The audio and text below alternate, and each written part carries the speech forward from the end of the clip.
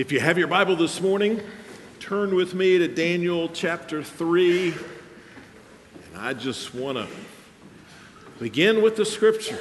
We've been studying the book of Daniel now for a few weeks and learning how it is that we in this world, in today's time, in a culture that really rejects what Christianity teaches and what the Bible gives to us, how do we live in this culture today? And so we've seen important lessons in Daniel 1 and then 2 weeks in Daniel 2. Today we come to Daniel 3, perhaps the best known chapter in the book of Daniel and one of the best known chapters in Scripture. Daniel chapter 3, the story, Shadrach, Meshach, and Abednego and the fiery furnace. So Nebuchadnezzar is the king.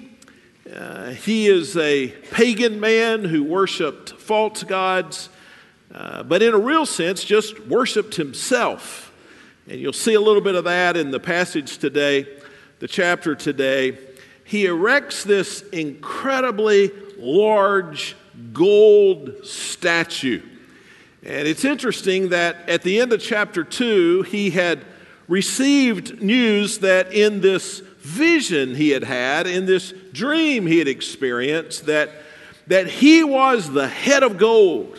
And perhaps that then motivated him in Daniel 3 to build this grand statue. And then he calls upon all the people to bow down and worship. And so he brings together his orchestra, all the instruments, they play their song, it is time for worship. And everybody bows down. At least everybody that they notice bows down. But then some advisors came to the king and said, there are 3 men who were not present and who did not bow down. And their names, Shadrach, Meshach, and Abednego. So look with me, we'll begin reading in verse 12. It says, there are some Jews, this is the accusation that's given. There are some Jews you have appointed to manage the province of Babylon, Shadrach, Meshach, and Abednego, and these have ignored you, the king, and they do not serve your gods or worship the gold statue that you have set up. And so the king hears this, he calls these 3 men to come before him, and he gives them a second chance. So all the instruments, the orchestra plays again. These men refuse to bow. Look at verse 16. Shadrach, Meshach, and Abednego replied to the king, Nebuchadnezzar, we don't need to give you an answer to this question. The question, will you bow? We don't need to give you an answer to this question. If the God we serve exists, and that's if he exists and we believe he does, then he can rescue us from the furnace of blazing fire, and he can rescue us from the power of you, the king. The king had told them that this great furnace, this blast furnace of fire, that anybody who didn't bow to the statue would be executed by being thrown into the fire. And so these 3 men brought before the king say, we will not bow down, and if you want to throw us to the fire, our God can protect us. Our God can protect us. Now look at verse 18. But even if he does not rescue us, we want you as king to know that we will not serve your gods or worship the gold statue you set up. So we believe that God will rescue us. Our hope is in the Lord. But even if the Lord does not rescue us, we will still not bow down to your false gods, because our allegiance is to the one true living God. Look at verse 19. Then Nebuchadnezzar, that's the king, was filled with rage, and the expression on his face changed towards Shadrach, Meshach, and Abednego, and he gave orders to heat the furnace 7 times more than was customary. That just means he's mad, right? Verse 20, and he commanded some of the best soldiers in his army to tie up Shadrach, Meshach, and Abednego and throw them into the furnace of blazing fire.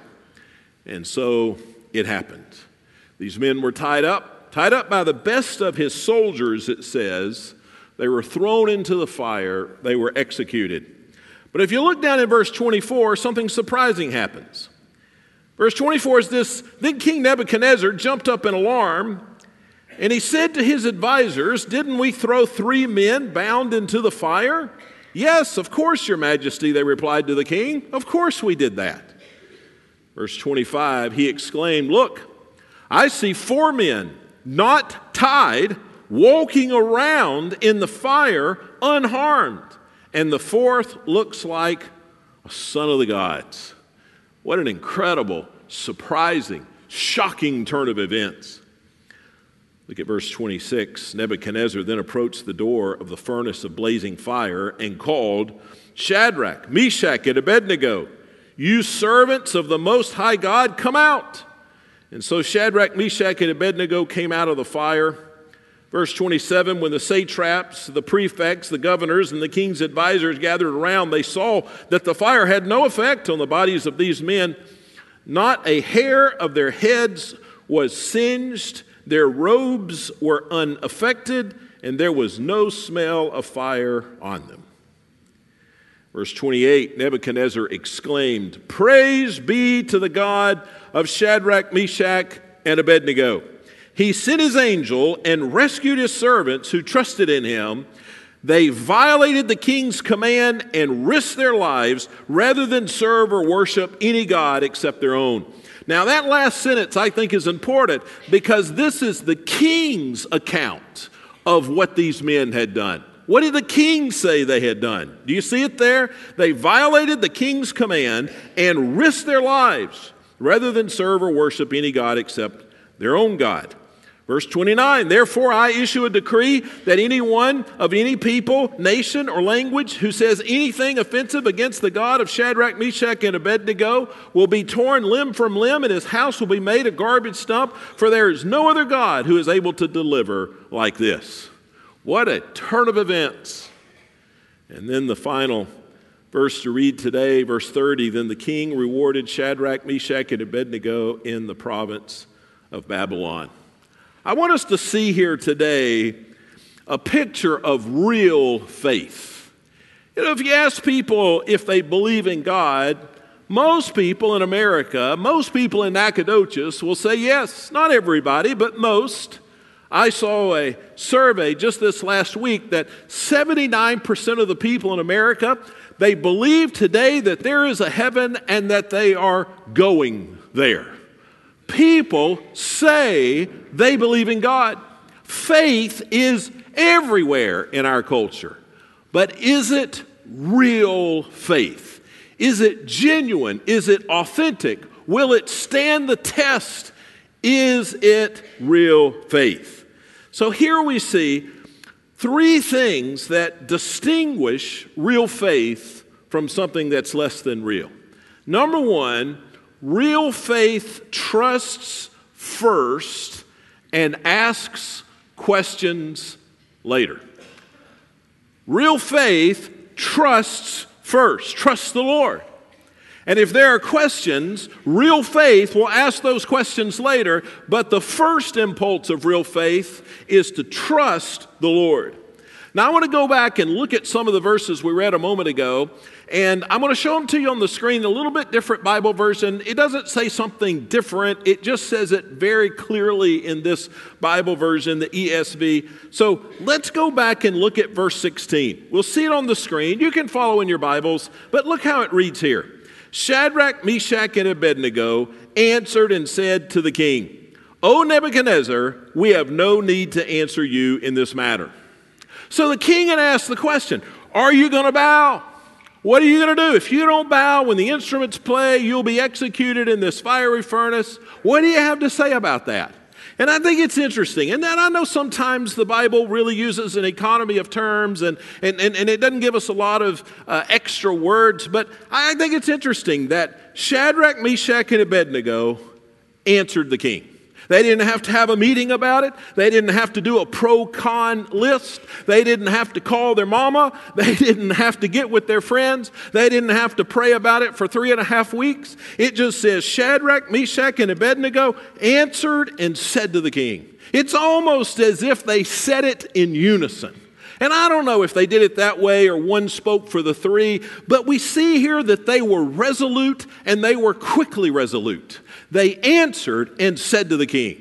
They didn't have to consider. They didn't have to weigh the options. They didn't have to ask the questions. Well, if we were to die now, we wouldn't be able to serve God later. Maybe they had families at this time. We don't know. Perhaps they didn't, but they didn't weigh. We know what's going to be the effect on our families, and what about the responsibilities we have, and what about this, and what about that, and we don't have on sunscreen, and we don't like fire, and we don't want to stink, and they didn't go through any of those things. It just simply says, Shadrach, Meshach, and Abednego answered and said to the king, "O Nebuchadnezzar, we have no need to answer you in this matter." Nebuchadnezzar, listen, we don't need to think about it. We don't need another chance. We don't need the instruments to play. We don't need to hear from the orchestra. Our minds are settled. Now, were there some questions perhaps that they could have considered? Were there some repercussions that this was going to bring? Sure. There are always repercussions to being a faithful follower of Christ. But see, real faith trusts first and asks questions later. If we're put in a situation where we have to choose to take a stand for God, maybe a costly stand for God, or fail, listen, if you go and think about it, if you decide that you're going to consider it, if you're going to give it some time and talk to some advisors, first of all, delayed obedience is disobedience. Secondly, if you delay, you will not be obedient. What we really do when we say, I need some time to consider the options, we're just looking for ways to justify our disobedience. No, real faith trusts first and asks questions later. If you're put on the spot, at work or in your family, if you're put on the spot as a student, if you're put on the spot with your friends, trust God first. Well, what about the consequences, and is there another way, and what will be the repercussions? No, real faith says, I'll trust God now. I'll address the questions later. The second sign of real faith here, real faith recognizes the power of God over every problem. Now look with me on the screen at verse 17. If this be so they're continuing to talk to the king. If this be so, our God, whom we serve, is able to deliver us from the burning fiery furnace, and he will deliver us out of your hand, O king. So they have this confidence in the power of God. They said, God is able. Do you believe that? God is able. God is able. He is able to rescue us. You can heat this furnace 7 times hotter or 70 times hotter. Our God is able. They had no question about the power of God. And they said, in the end, he will deliver us out of your hand. There are a lot of ways to be delivered out of the hand of the king, right? He could have delivered them. God could have delivered them out of the fire alive, or he could have used the fire to take them to heaven.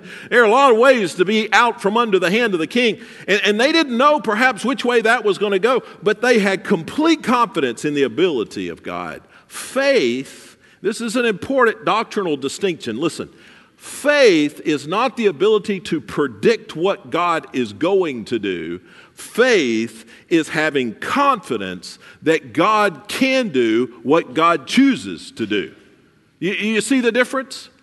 If you've been diagnosed with some disease, should you have faith that God can heal you of that disease? You should have faith because he can. There's no disease that is greater than God. Will God heal you from that disease? I've certainly seen that happen. I've certainly seen God heal in ways that had no explanation other than the hand of God. I've seen God work through medicine and medical professionals and doctors and procedures and technology. And I think all of those things are gifts from the Lord. And then I've seen people who loved the Lord suffer and die with cancer. You see, faith is not predicting what God will do. Faith is believing that God has the power to do what he chooses to do. That God has the power, and that God keeps his promises, and that God is good and he loves us. I remember one time, years and years ago, first church I pastored, I was in the hospital visiting someone with some illness. I don't remember now what it was. And I don't remember if this lady was in my church and she had a sister in another church in a different denomination or vice versa. But I was visiting with this woman in the hospital, and whatever was wrong with her, it was something very, very serious. Well, while I was there, another pastor came in. And like I said, I don't remember if that pastor was her pastor or if that was her sister's pastor, or maybe I was the sister's pastor. I don't know. But there we are, okay? And the other pastor, Christian man, I'm sure, loved the Lord, I'm sure, but had a little different understanding of what it means to have faith in God. And so we talk, and everybody's nice, and we seek to encourage this lady, and then it's time to pray. We're going to leave. It's time to pray. And so the three of us, me and the other pastor and this woman, we begin to pray. And the other pastor, can I tell you what his prayer was? His prayer was, Lord, you tell us if we will have enough faith that you will heal this lady, that you will. And she'll get up out of this bed and she will walk home. And I believe she has faith. And I know I have faith. I don't know about this Baptist pastor or not. So, Lord, if all three of us have faith, I know she's going to get up and walk out of here well.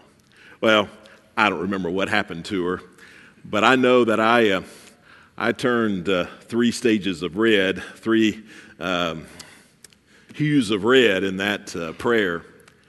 Because, see, faith doesn't mean that I know that God's going to stop the cancer, spread of the cancer, put you in remission. No, faith is knowing for certain that nothing is too hard for God. God will choose to do what God will choose to do, and he'll choose to do it without asking my opinion, and he'll choose to do it for reasons often that are beyond my understanding. Faith is believing God can do what God chooses to do. Real faith recognizes the power of God over every problem. And so Shadrach, Meshach, and Abednego said, if it be so, our God whom we serve is able to deliver us. There's no question. They had faith. They didn't know if he would, but they knew he could. And then finally, number 3, real faith lives for the glory of God, not the benefits of God. Real faith lives for the glory of God. Our lives are for the glory of God, not for the benefit of self. Look at verse 18 as I'll show it to you on the screen. But if not. So they said, we believe God can rescue us from this, but if not, if he doesn't, be it known to you, O king, that we will not serve your gods or worship the golden image that you have set up. They said, we believe God can do it, verse 17, no doubt in our minds, and we're hopeful. We're hopeful. But even if God does not rescue us, we'll still be faithful. We'll still be faithful to you. Now, what is that? That's an example of real faith in these 3 men that valued the glory of God more than the benefits of God. You see, they didn't want to burn up in the fire, of course. But they said, if we burn up in the fire, we burn up in the fire. The more important thing is not the fire and our burned bodies, The most important thing is that God is honored, and we will not compromise. We will not worship your false god.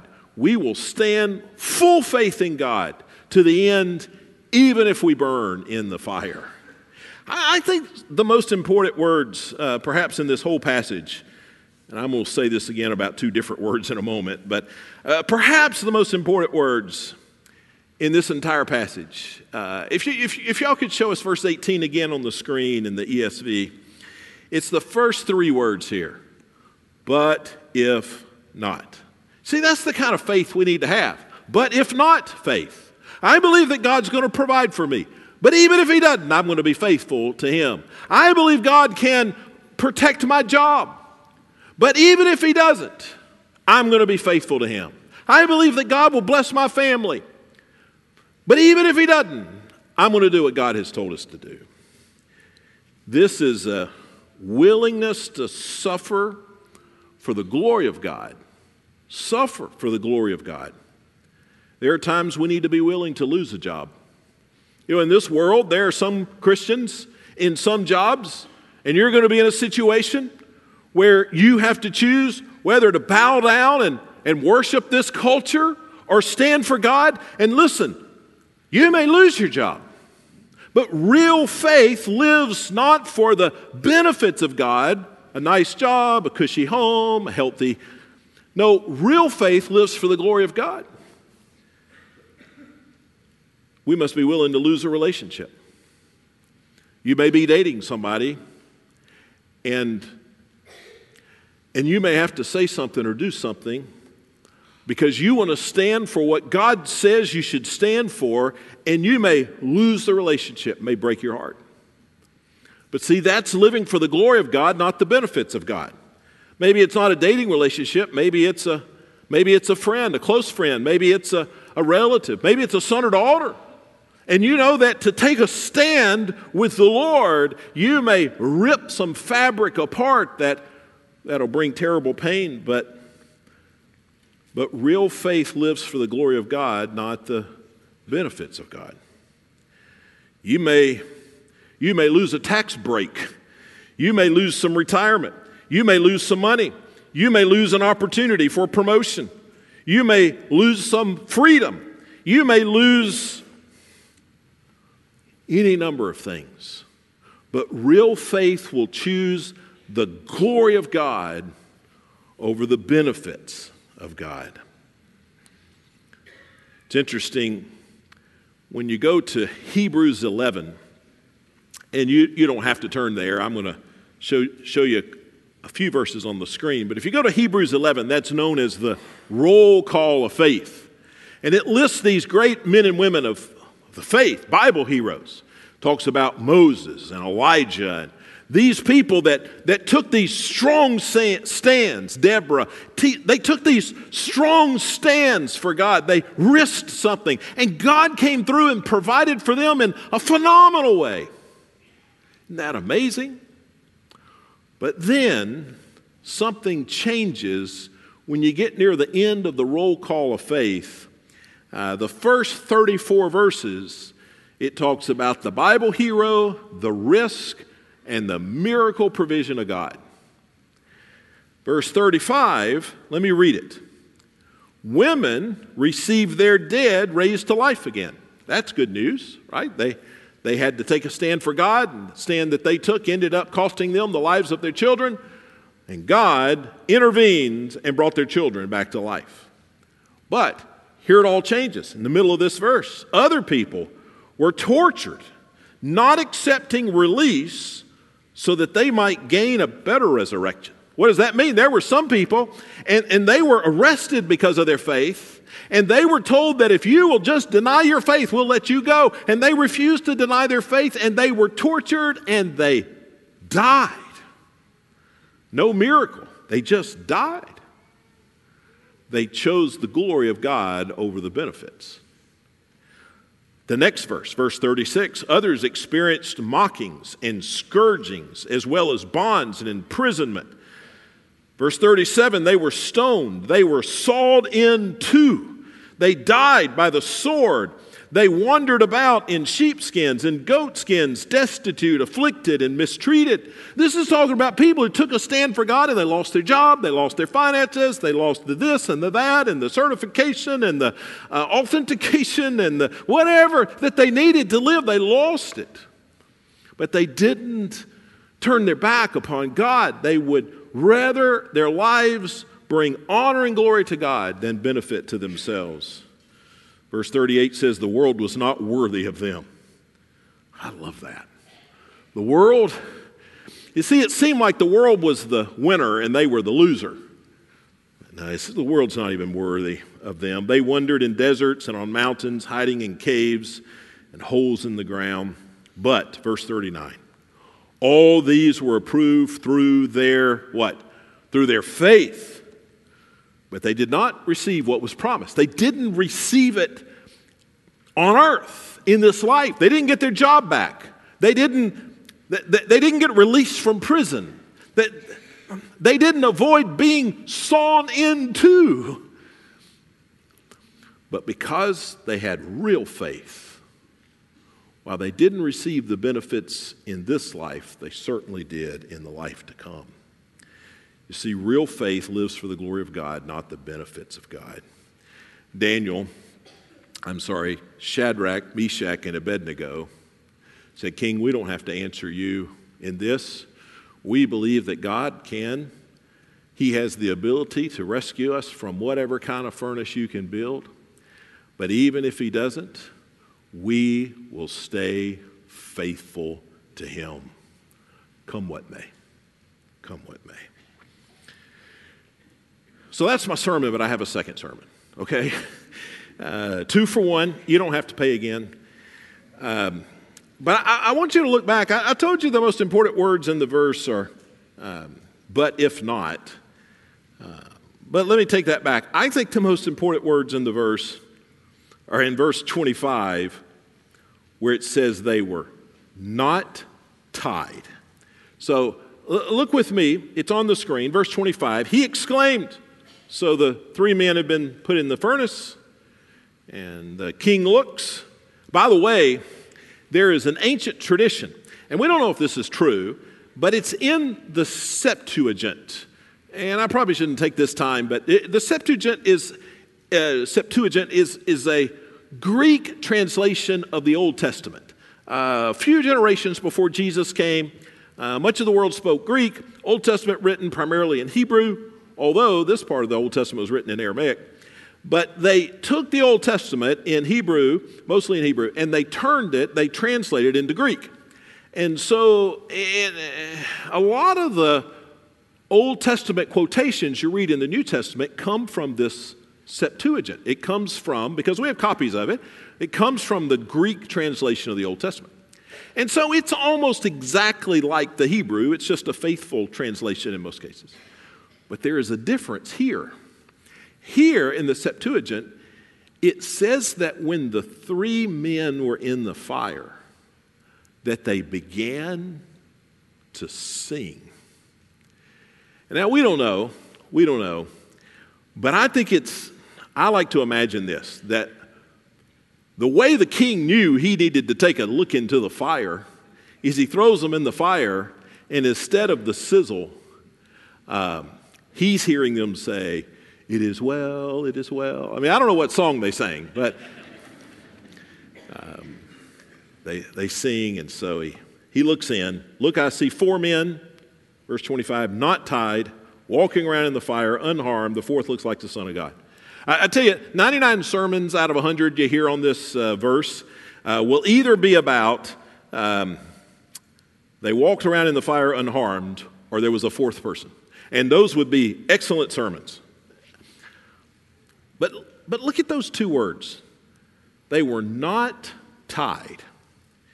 I really started to jettison my entire sermon this morning just to talk about this.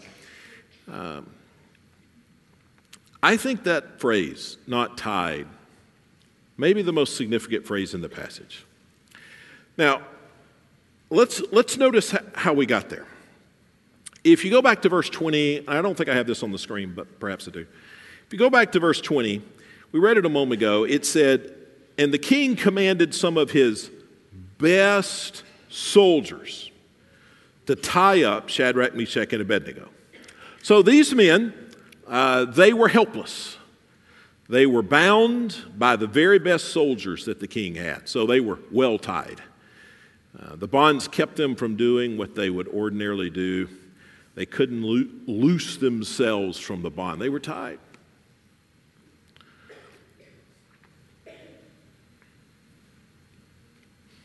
So God freed these men. When we get down to verse 25, God has freed them from their bonds. But how did God do it? I mean, these men, I'm sure they struggled against those bonds, but how did God free them? The scripture doesn't say, so we have to read between the lines, but I think this is fair. How did they get free? I believe when they went into the fire, it didn't burn them. It didn't burn their clothing. It didn't singe their hair, the Bible says. But it burned one thing. What was that? Burned the bonds. God used the fire to burn away the bonds. So what's the lesson there? There are times when we get tangled up and the world will bring bondage, difficulty into our lives. There are times when we're going to be very limited because of our bonds. And there are going to be some times when you and I can't get free, no matter how much we struggle. In these times, the Lord will be faithful to us, but He may send us through the furnace to burn away our bonds and to free us from our restraints.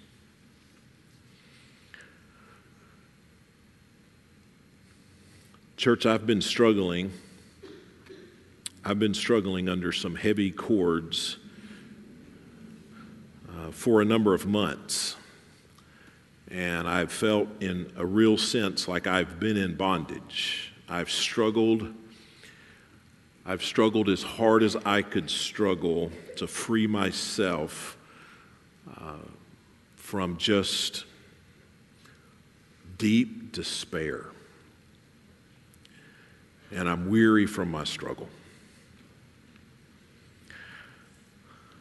I'm learning this past week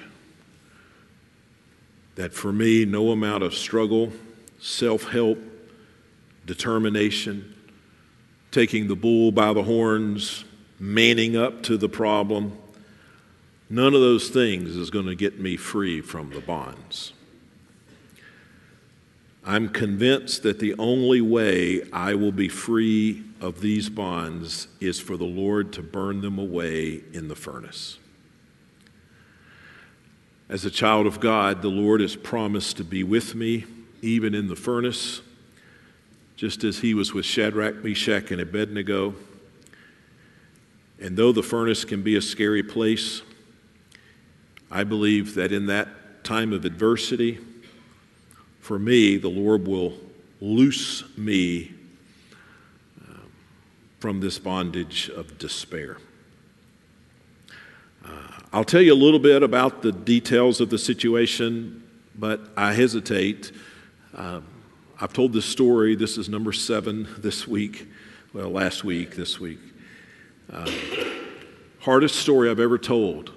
I've preached a lot of sermons, led a lot of church meetings. So I'll share some details, but I don't want the focus to be on me. I want the focus to be on the provision of God, that He'll see us through the furnace and He'll burn away the bonds. And perhaps if you have faced or are facing or will face despair, this will encourage you. So I'm going to read this mostly just to make it clear. I'm not generally a very emotional person, but I think this is best read. I have a problem. I don't want to overstate the problem. I'm not involved in some sin. There is no scandal. There are no suspicions of scandal. There is no accusation. There are no secrets. I pretty much live my life in front of everybody. My marriage is good. I don't need more money. I mean, I could, if you've got some extra, maybe I should delete that from my outline. No, I don't have money problems. My physical health is good. I don't have cancer or diabetes or high blood pressure. I don't have a problem with our church or with anybody in our church. I love this church. I believe that this will be the last church I ever pastor. I want it to be. This may have more to do with you than me, but if you're up to me, I will pastor here another 15 plus years, or as long as the Lord will keep my mind sharp enough to be able to find the church. Might not be 15 years, it might be February even. So I don't want to overstate the problem. There is no crisis, but I don't want to understate the problem either. I've been a senior pastor for over 29 years. I was serving as a full-time associate minister in different roles for a number of years, and then in 1994, a small church, country church, called me to be their pastor. The Lord really blessed us, and in just a short time, we began to hire our first ever full-time staff, and so that was 1994, and since then, 29 years, a little over, I've been the buck stops here person for the community, the church members, and the staff. And I've seen a lot in 29 years, but I've never been where I am today. I have never struggled like I have struggled in 2023. I have just hit a wall. I've lost my motivation. I've lost my energy to minister. Everything I do is absolutely exhausting. My mind, I can't remember in the afternoons what I did in the mornings. And it's really, really hard for me to be around people. Really hard. There have been some hurdles and some difficulties in the last 2 years, but nothing that others haven't faced. My mom died, but many of you have lost a parent. There have been some other things, but I really don't think this has anything to do with anything that's happened to me. And by most measures, my life is easier than it's ever been and better than I deserve. I'm healthy, my family is healthy, my finances are fine, my marriage is good. I love my church staff, every single person, and I believe that God's blessing our church. Things are fine. But I'm just dead on the inside. I'm embarrassed to tell you that. I've always believed in life that if you have a problem, if you just get up a little earlier in the morning and you just work a little harder, you can get through anything. And that served me well for 54 years. But it's not serving me well today. I have tried so hard to keep this a secret, but church, I just can't pretend any longer. I know I'm not the first minister or pastor to go through this. I know my mentor in the ministry, who has pastored many more years than I have. But I know in talking with him, he has gone through this twice in his 50 years of pastoring. I once spent a week with Adrian Rogers. Some of you will know that name. I know he couldn't preach for nearly a year. Charles Spurgeon, you may know that name in history. Moses, Elijah, and Jonah. So frustrated in ministry that each of those three, the Bible says, considered suicide. I've never been to that place. But I know I'm not the first minister to suffer. I don't put myself in the category with any of those I've listed, but I believe I genuinely believe that, like Shadrach, Meshach, and Abednego, the enemy's best soldiers have tied me up. It is beyond my resources and my strength to free myself, but I genuinely believe the Lord is with me, and through this furnace experience, He will burn the bonds and set me free. So at the advice of some specialists that are assisting me through this, men that do this for pastors around the country, with the permission and the encouragement and the support of a diverse group of church leaders here, I'm going to take a little time off. I'm going to, I suppose we call that a sabbatical. I've struggled with this. Nobody is asking me to do this. Nobody has even suggested this until I met with some of our church leaders last Tuesday night and asked their input.